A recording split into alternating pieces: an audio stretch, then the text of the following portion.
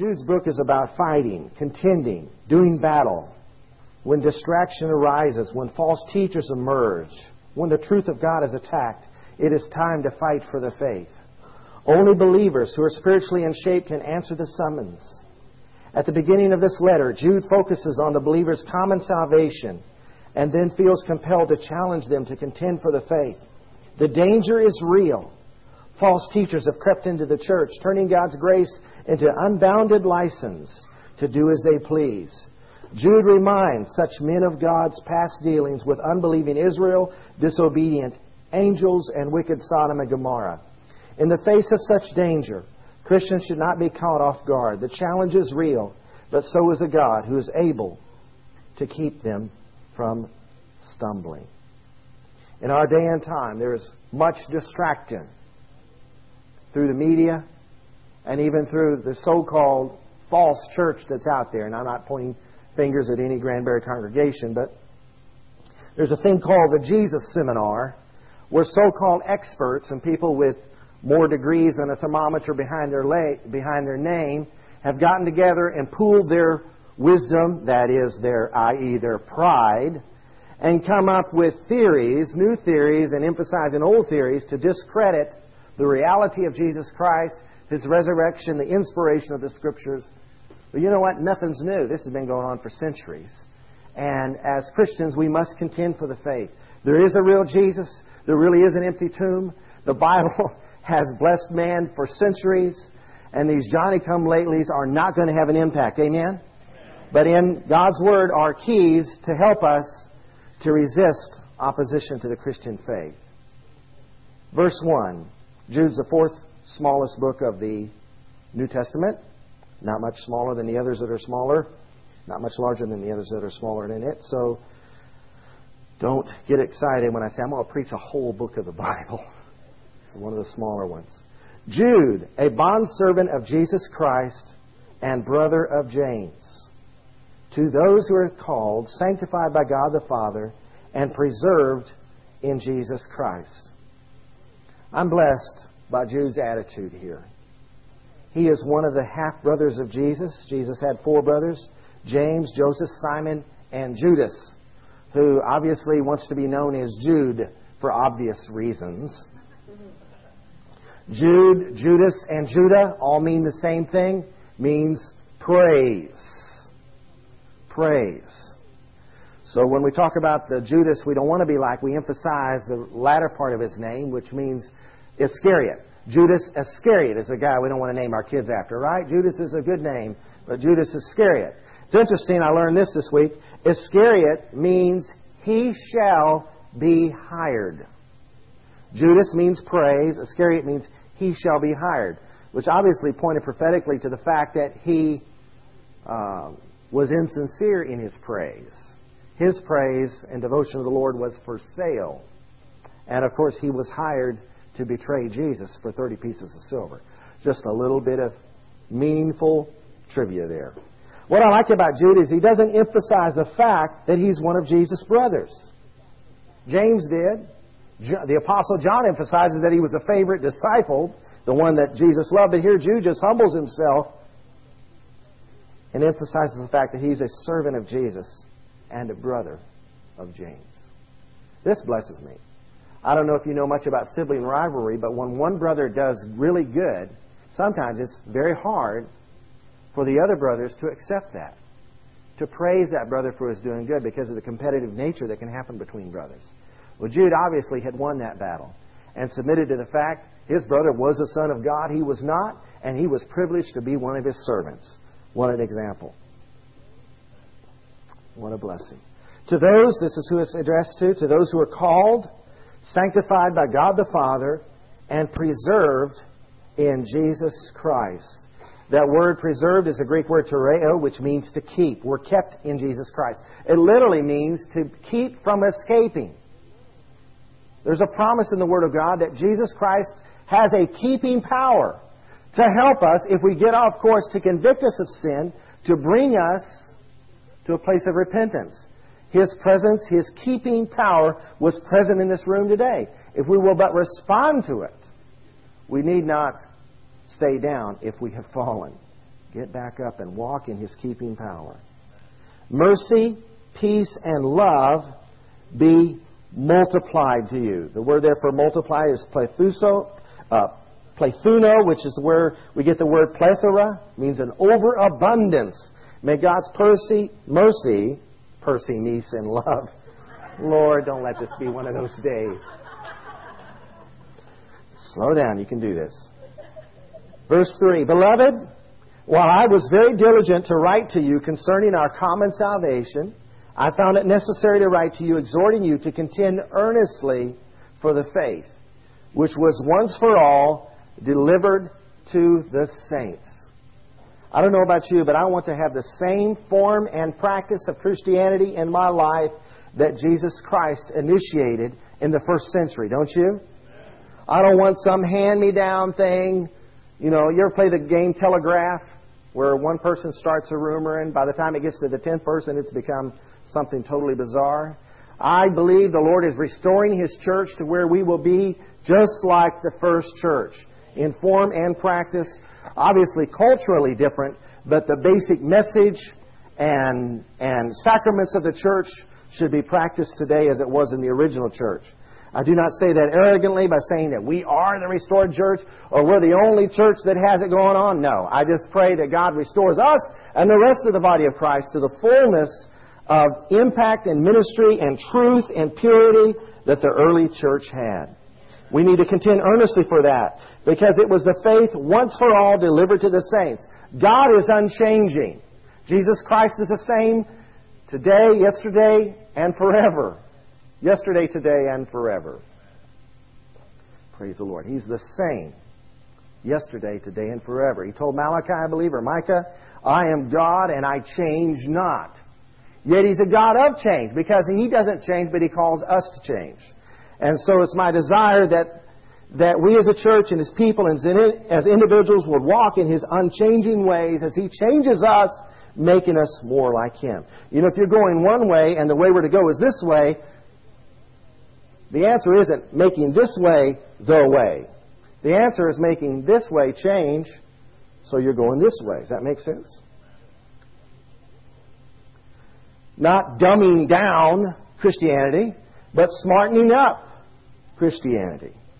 Not recreating God in our own image, that's idolatry. But being conformed to His image. He is God, we are not. That's a revelation that changed my life and continues to change it every day. The faith is the heart of Christianity. Starts with faith. The Bible says the just will live by faith. It says that we are called to walk by faith. We are called to be obedient to the faith. The lifestyle of a believer, the disciples' discipline, involves faith. Faith is belief in God as well as being a set of beliefs. And these things were delivered to the saints once for all of us, for all time. God doesn't have a plan that's uniquely different in terms of His message and who He is to His people in the 21st century that's different than the first century. He's His people. Even more so because now we have the written Scriptures. So we are without excuse in our day and time. We're not called to change, alter, or ignore, but we are called to contend for that faith. Verse 4 lets us know that there are those in existence and will come and go throughout history to attempt to divert that contending. Verse 4, For certain men have crept in unnoticed, who long ago were marked out for this condemnation, ungodly men who turn the grace of God into lewdness and deny the only Lord God and our Lord Jesus Christ. These certain men have crept in. Literally it says they creep in stealthily, secretly. The word there for crept in is a word perisduno.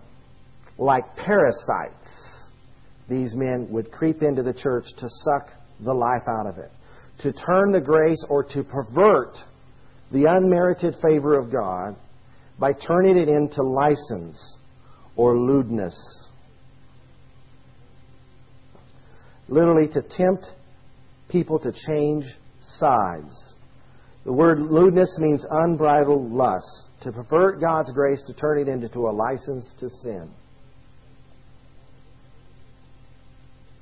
One of the errors that has been hitting the church in the last few centuries is the error of universalism. God loves everybody. And if everybody believes in God, that's all you got to worry about. Easy believism. Intellectual assent will get you into heaven. Some would go as far as to say, Jesus died for the sins of the whole world. So it's already done. The whole world's going to heaven. They just don't know it. It's not what Jesus said.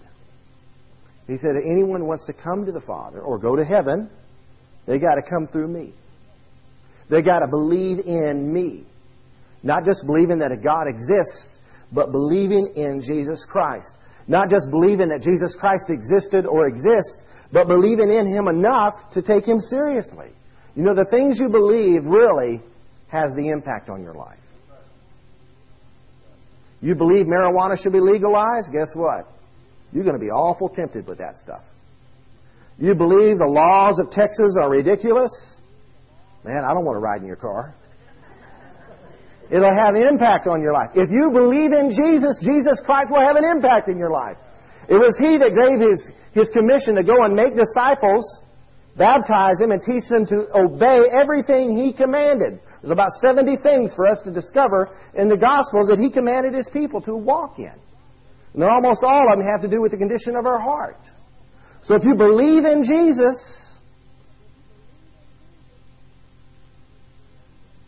some people believing in Jesus is like they believe in fidelity. I believe in fidelity, but they got half a dozen girlfriends on the side that their wife has to contend with. You believe there is a thing as fidelity, but you don't believe in it unless fidelity has an impact on your life. And we don't believe in Jesus unless Jesus has an impact on our life. You know why Jesus is not going to allow everybody into heaven? Because it would cease to be heaven if He allowed them there.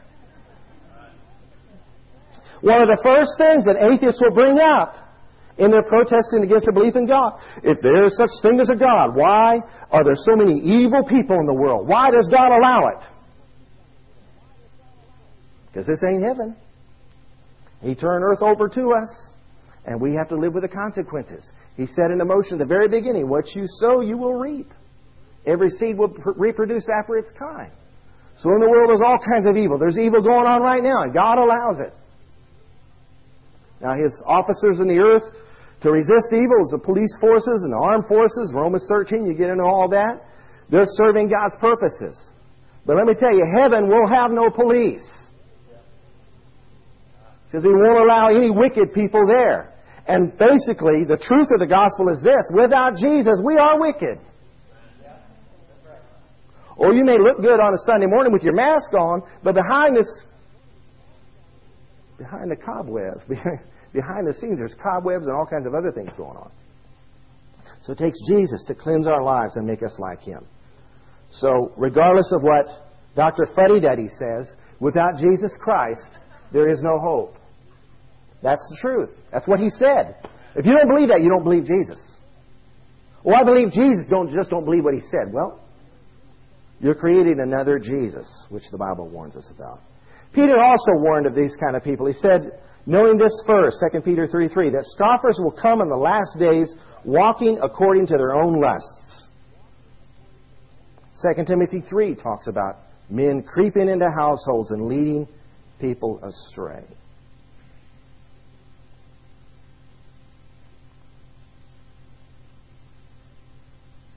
Just preaching what the book says, all right?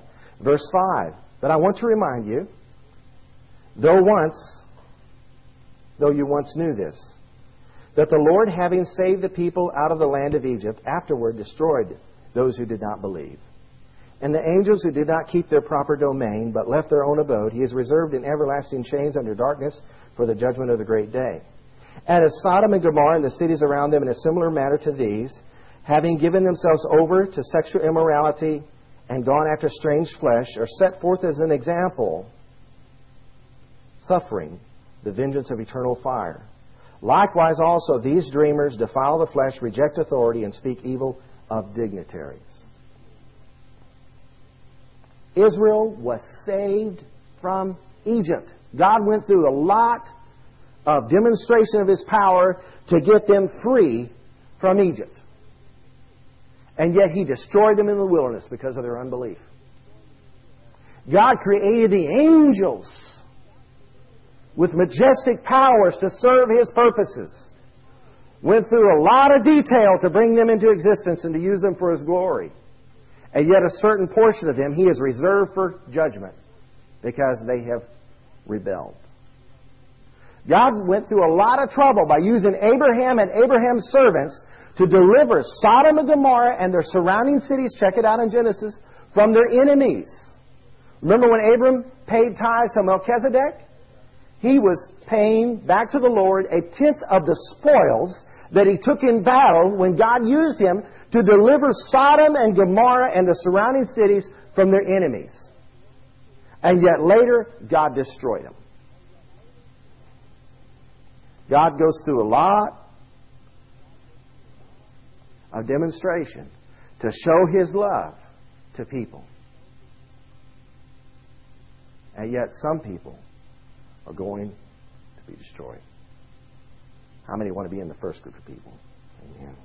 Thank you, Lord.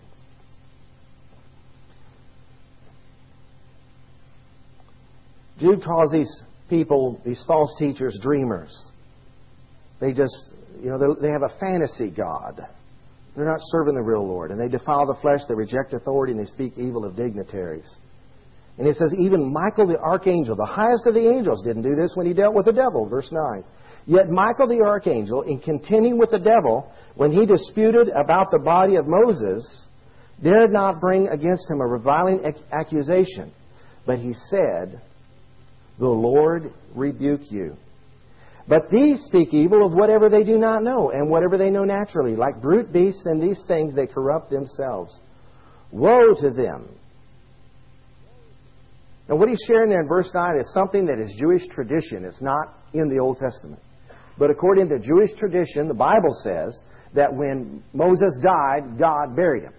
But according to Jewish tradition, in the burying of Moses, God sent the archangel Michael to do the job. And Satan tried to hinder him. And to break through, Michael appealed to a higher authority and said, the Lord rebuke you. What did Satan want to do with Moses' body? I don't know. Maybe turn him into a god. To distract people from the true Jesus. Now, my Catholic brothers and sisters, please don't be offended about what I'm about to say, but I have to say it because it's the truth. I believe Pope John Paul II was a wonderful man. Wonderful man. And I believe he knew Jesus. But I believe from where he is right now, he would be greatly grieved if he knew that people were politicking to make a God out of him. Distracting people from Jesus. That wasn't what he was about. He was about pointing to Jesus. And that Jesus still exists whether we vote on him or not. He's still there. Amen. All right. Moving right along. Verse 11 says, woe to these false teachers, for they have gone in the way of Cain, and have run greedily in the error of Balaam for profit, and perished in the rebellion of Korah. Now these stories are in the first 5 books of the Bible. Cain's story is in Genesis. These people have gone in the way of Cain. What did Cain do? He killed his brother. But the bottom line, Cain refused to repent. Remember, they both offered an offering to the Lord, and God accepted Abel's offering, but He did not accept Cain's offering. And Cain was grieved. The Lord came to Cain and spoke to him. I mean, talk about something to be excited about. I mean, I'd be excited if I heard the audible voice of God, wouldn't you? And Cain still didn't repent. The Lord said, Cain, if your offering wasn't accepted, it's because sin lies at the door of your heart and desires to have you, and you should rule over it. Cain blew that word off. He killed his brother, and he still didn't repent.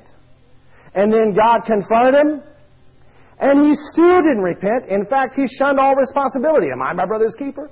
And so God cursed him and made him a vagabond and a fugitive for the rest of his life. And the Scriptures do not record the fact that he ever repented. Some people are just relentless rebels.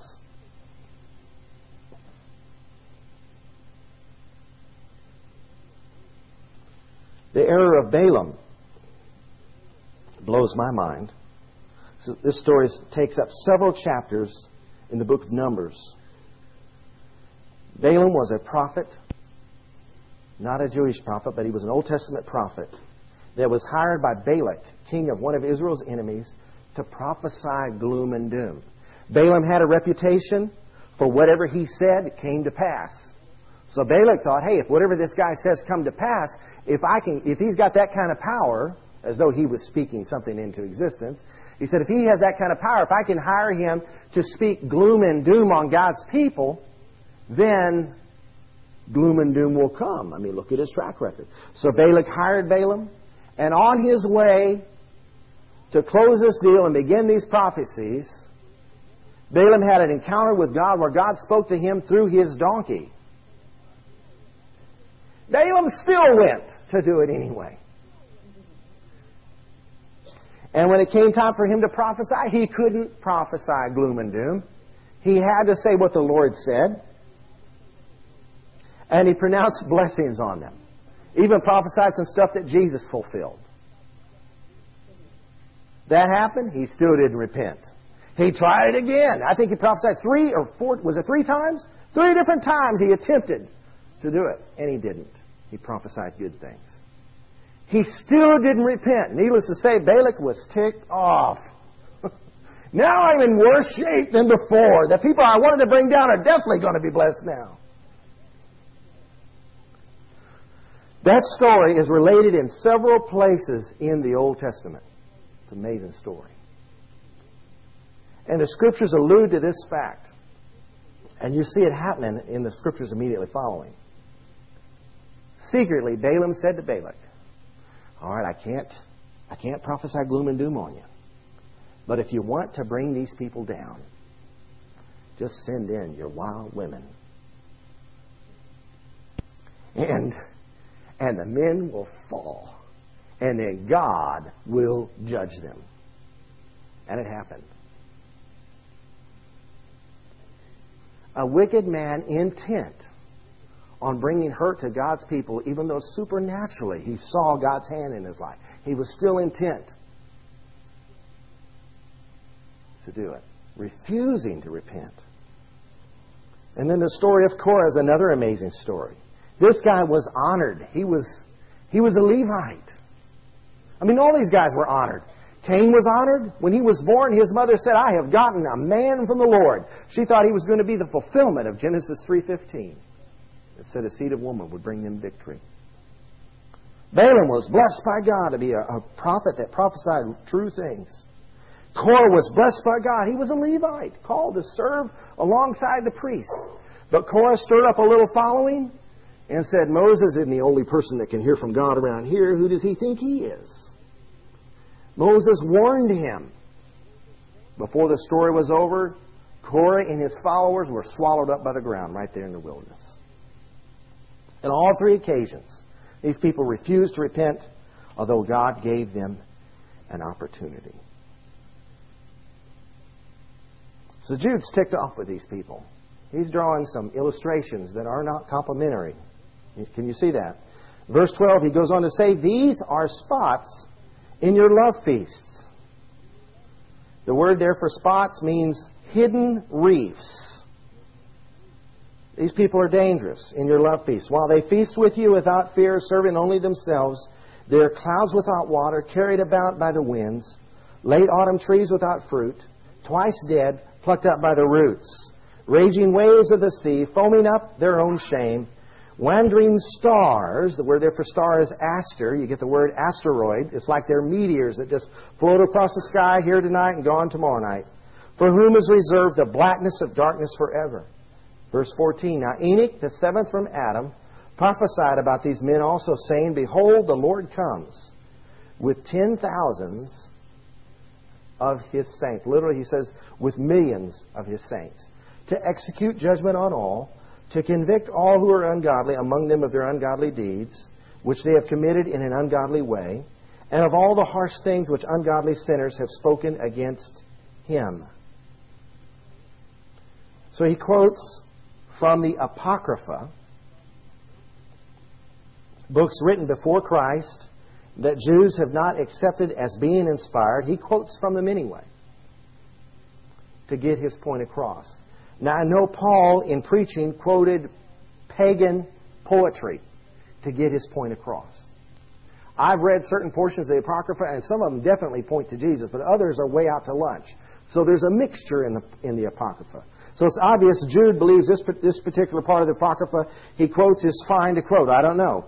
I certainly don't have that kind of boldness. But I believe that, as the Bible says, the Scriptures are inspired by God, and God inspired Jude to relay this prophecy that God is coming with 10,000s of His holy ones, angels and people, to bring judgment on the earth.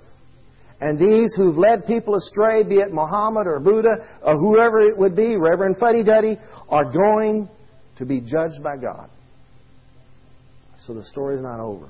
Meanwhile, we're to contend for the faith, not to take matters into our own hand and to hang these people out to dry. Verse 16, he says, "These are grumblers, complainers, walking after their own lusts, and they mouth great swelling words, flattering people to gain advantage." So in my contending for the faith, I've got to deal with these things in my own life. I've got to be willing to repent when I see my error. Grumbling, complaining, not controlling my own lusts, but turning them loose, walking after them, and gaining advantage over people by flattering them.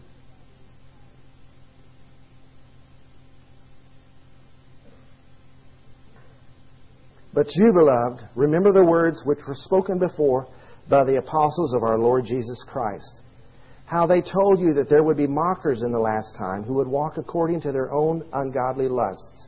These are sensual persons who cause divisions, not having the Spirit.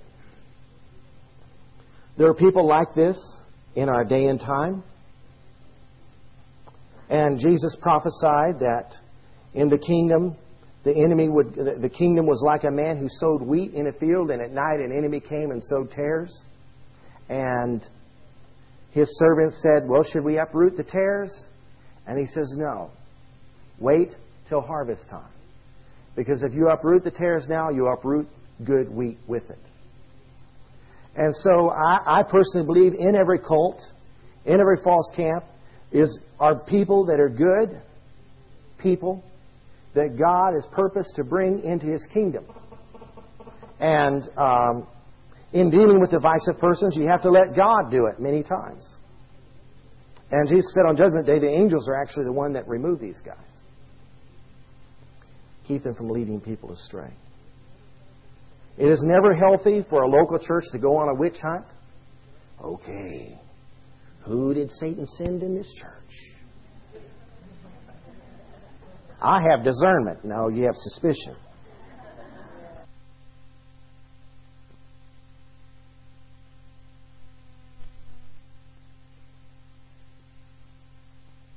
Fact that the communist government would send spies into church meetings to find out who the Christians were, where they lived, what their address and information was, so that they could be persecuted. And the leaders of the church in Romania at that time had to make a decision. Are we going to love these people, or are we going to become suspicious of them? Because if we become suspicious of them, we'll become suspicious of one another. Before long, we'll destroy ourselves by wondering who's the informer in our midst. So a friend of mine was there under this time, and he saw pastors get up and say, "We know some informers are here, but we don't care who you are. We want you to know Jesus loves you." He just loved everybody. Obviously, if a person becomes known to be divisive, then you would confront them and deal with that in a biblical manner. The Scripture gives protocol for that. But this is not a call for us to become suspicious and begin to point fingers. It's just if you see this in your own life, repent and contend for the faith. And if you see others being led astray, contend for the faith, and attempt to lead them to a place of repentance, returning back to the Lord. Verse 17. But you, beloved, remember the words which were spoken before by the apostles of our Lord Jesus Christ, that they told you that there would be mockers in the last time, who would walk according to their own ungodly lust. These are sensual persons who cause divisions, not having the Spirit. But you, beloved, building yourselves up on your most holy faith, praying in the Holy Spirit. He's already told us to contend for the faith. Now He tells us to build ourselves up on the faith. I don't want just to see the church be purified and walking in the faith that was originally delivered to it, but I want to build upon that. I believe the glory of the latter house is going to be greater than the glory of the former house. I believe the last day's church will be stronger, more powerful than the first day's church. So we want to build ourselves up on that most holy faith. And here's how. Praying in the Holy Spirit, keeping ourselves in the love of God, looking for the mercy of our Lord Jesus Christ unto eternal life, and on some have compassion, making a distinction. So here's how to do it. Here's how to build ourselves up on our most holy faith. Pray in the Holy Spirit, keep ourselves in the love of God, and look for the mercy. Keep an eternal perspective in life, looking for opportunities to show mercy. Praying in the Spirit, keeping ourselves in the love of God, looking for mercy. If you ever have to make a judgment call in disciplining someone or in any manner in relationships, reconciling with people, always, if you have to make a judgment call, err on the side of mercy. Let mercy be the predominant force in our dealings with people. Verse 22 says, on some, what is this some? This is some people were to have compassion, making a distinction or making a difference. Now these men who would lead the church astray, obviously were not to have any form or fashion of following them. But there are some people in the error of their ways. Maybe they're a grumbler or they're a complainer, or they're wrestling with their own lust, or they manipulate people with their words. We're to make a difference with them by having compassion with them, because they're just somebody who could go the wrong way, but we want to restore them to the right way. Verse 23, but others save with fear, pulling them out of the fire, hating even the garment defiled by the flesh. The church is a place for restoration. Amen? We are anointed to set captives free, to bring deliverance to the captives, the opening of eyes to the blind, the strengthening of the lame, the healing of the broken. Amen? We are to do that as a church. And some people have gotten into sin that's going to burn them up. It's going to take them to hellfire. And we are to pull them out of the fire, hating even the garments defiled by the flesh, but to save them with godly fear. The word there for fire is a Greek word, pur. And fire that is pur is fire that's heading someone to hell. And who knows that sin will burn you up. Sin will even burn you up here on earth. Destruction in life. Relationships are destroyed by sin. Wars are caused by sin. Riots are caused by sin. Disorder of all kinds is caused by sin.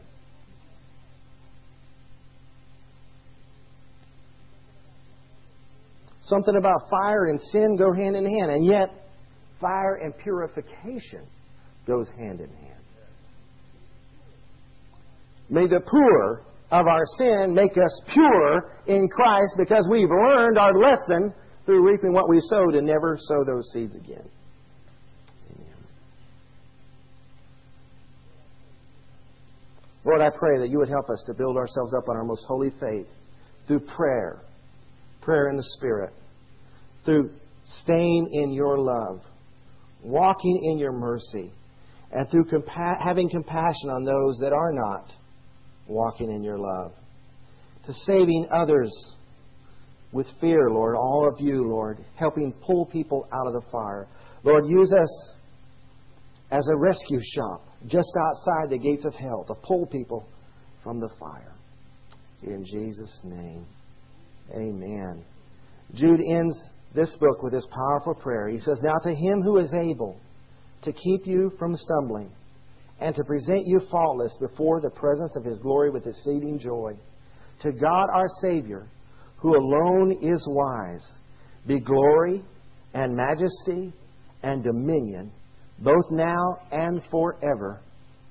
Amen. You say amen. Let's just bow our heads right now and ask the Holy Spirit to search our hearts as we prepare to take communion, to celebrate the mercy and love of God that is symbolized through the Lord's Supper. Lord Jesus, just search our hearts right now, Lord. Is there anything that grieves You in my life, in my mind, in my lifestyle, in my heart, in my relationships? Show me, Lord, so that I can ask for forgiveness, so that I can prepare my heart. Examine me, O God, so that I can partake of these elements in the rightful manner.